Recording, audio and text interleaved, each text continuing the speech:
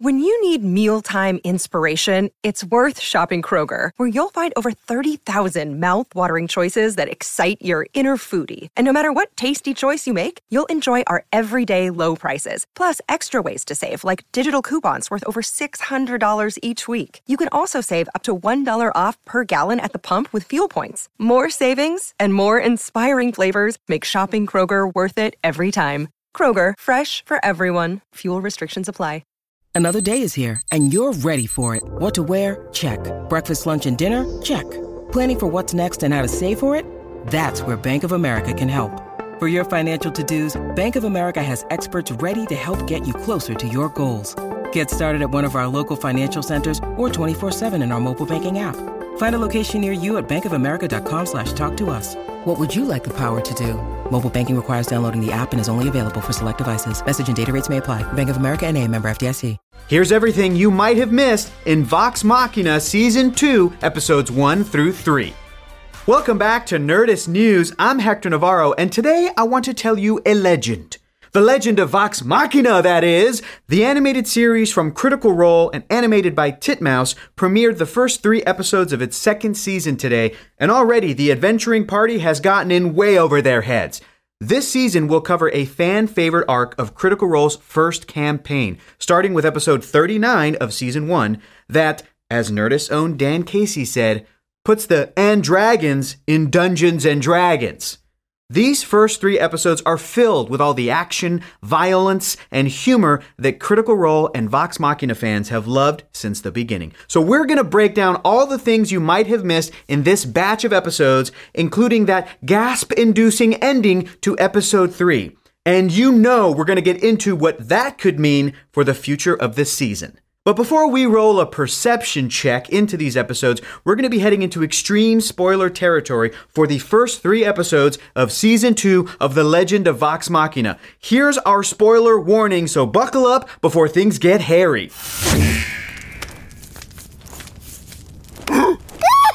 Let's start with the first episode, Rise of the Chroma Conclave. And boy, oh boy, do they rise. Season 2 picks up pretty much right at the end of Season 1 because Sovereign Uriel Taldori barely got to finish his abdication speech before, silhouetted by the sun, 4 dragons fly in and begin laying waste to Emon. This is the Chroma Conclave, and they're going to be the big bads of this season. But what is so dangerous about these dragons? Besides them aciding, icing, poisoning, and burning Emon to cinders, including, we're pretty sure, our first Matt Mercer cameo of the season? Well, let's take a moment, shall we? We're going to break it down for you, okay? First and foremost, they're f***ing dragons. They're obviously very dangerous creatures, but they're normally solitary and untrusting of other dragons. So 4 dragons working together is a huge deal. Who exactly is in the Chroma Conclave's roster? They're led by Thordak, an ancient red dragon voiced by Lance Reddick, who calls himself the Cinder King. We've also got Umbrasyl, the Hope Devourer, a black dragon whose acid melts many townspeople in Emon, even tagging Percy with some acid in the first episode. Umbrasyl is also voiced by Matt Mercer. Voragul, the Frigid Doom, is next. This white dragon's ice not only freezes victims, but explodes them inside the ice. And finally, Raishon, the Deceased Deceiver, the green dragon, managed to kill Sovereign Uriel right off the bat with her poison. And while this season's story might stray from the campaign it's based on, we can expect her to play a very interesting role later on. One might say that it will be a critical role. Is that your best?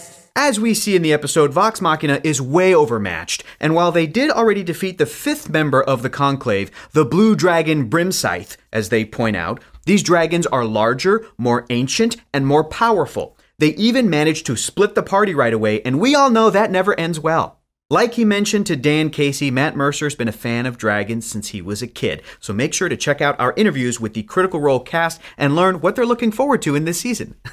Now back to the horror. Also, keep this mysterious woman that Vax keeps on seeing in the back of your mind. We're going to get to her shortly in this video. She'll be important as the season goes on.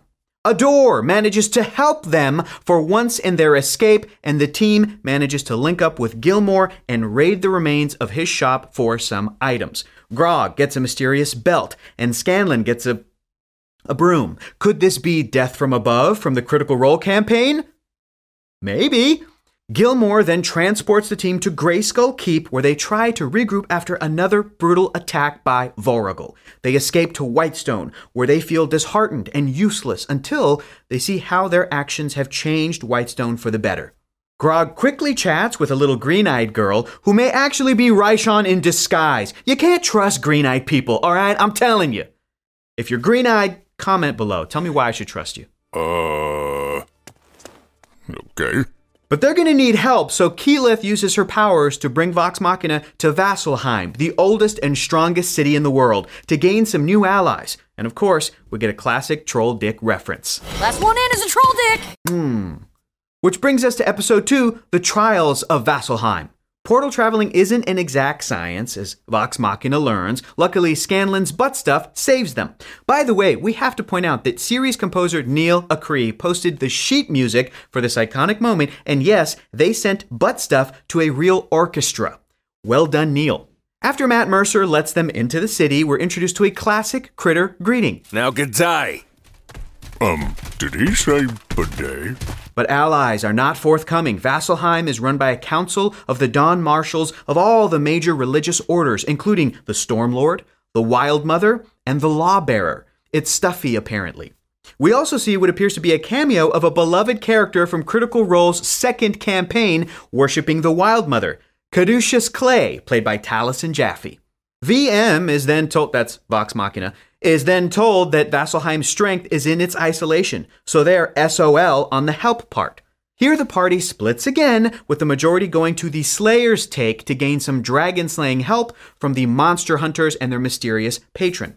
Check out their sick monster hunting trophies on the wall. We think we see a werewolf, a cyclops, and possibly a griffin, but let us know in the comments what you spotted. Both Zara and Kasha, or Cash for short, are voiced by the guest actors who played them in Critical Role, Mary Elizabeth McGlynn and Will Friedle. Vex tries to smooth things over with her old friend Zara, but she's not having it, and a fight almost breaks out. Check out some of these other denizens of the Slayer's Take, and you'll recognize Monica and Garrison from Battle Chasers, a comic book turned video game that came out in 2017. One more tumble and a cameo of Vax's flame-tongue blade, then they come face-to-face with the patron of the Slayer's Take, the Sphinx Osissa. Osissa forces them to come to terms with hard truths about themselves before pointing them in the right direction to begin their dragon hunting. I know I can be kind of annoying. No one cares about you. Ooh, I love that line. Ooh, that was a good line.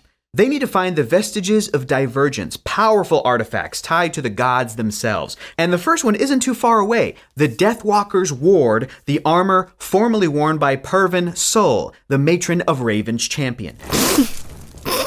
Pervon? Last name Pedo Bear, maybe? Remember when we said the person Vax has been seeing would be important later? This has got to be the matron of Ravens, the goddess of death herself. Meanwhile, Grog has his own "is this a butterfly" moment before he learns some important lessons in where his strength comes from and how to be a warrior from Earthbreaker Grun. Grun is a monk who is the leader of the Temple of the Stormlord in Vasselheim. And he's a badass. Grog's favorite axe was destroyed, so he's now using Craven Edge, the sword he took off of Silas Briarwood. Finders keepers. But Grun doesn't like the look or sound of this definitely bad news sword, which just so happens to be voiced by Matt Mercer. The party reunites with a plan to get a drink. Percy goes to replenish his black powder from another Matt Mercer cameo, Victor. Matt even cosplayed as Victor in episode 79 of Campaign 1 in a pre-Halloween episode. What is pre-Halloween? Isn't that just every month before? Okay, whatever. But Percy is the second person that has recently purchased black powder from Victor, the first being Ripley. That's right, the former Briarwood ally is back, and we're wondering what she has planned for Percy. Theirs is a complicated relationship, what with her torturing Percy and all. Which brings us to episode 3, The Sunken Tomb. Pike has a vision from the Everlight that shows that the Chroma Conclave is preparing to spread its control across Tal'Dorei. Vax has found Mariglade Lock, but no trace of the tomb they're looking for. After Scanlan has a skating mishap, just once again reminding us about his foot fetish, Vox Machina realizes they have been followed by Zara and Cash from the Slayer's Take. And if it seems a little too convenient that they're being so helpful, you'd be right. We finally learned what the cool belt that Grog got off of Gilmore in the first episode does. It's the belt of dwarven kind, and it does this. This is actually noteworthy because normally Goliaths can't grow facial hair, hence why Grog is so stoked. I got a beard! But it is a pretty glorious beard, we have to admit. Pretty good, I'm jealous. Through this episode, we get more backstory to the bond between Vex'ahlia and Vax'ildan as they fled from their father Sildor, played by Troy Baker, and learned to take care of each other. This will definitely come into play later, along with the line, "Do not go far from me." But keep it together, folks, don't cry yet. Back to the main plot. Turns out the tomb is beneath the lake, and so Keyleth makes them a path with the help of Zara. Grog is only stumped by the door for a short moment before they're in the tomb. Beardy, this one's a pull. Nice one, Grog. The tomb is definitely creepy, as befits the goddess of death, and of course is full of traps. Grog only sets off a few, but of course the party manages to get separated. It's like that's their second job. They fight some fish people and a fish person mage, and Pike notices just how much Craven Edge has been affecting Grog's demeanor when he's filleting said fish people.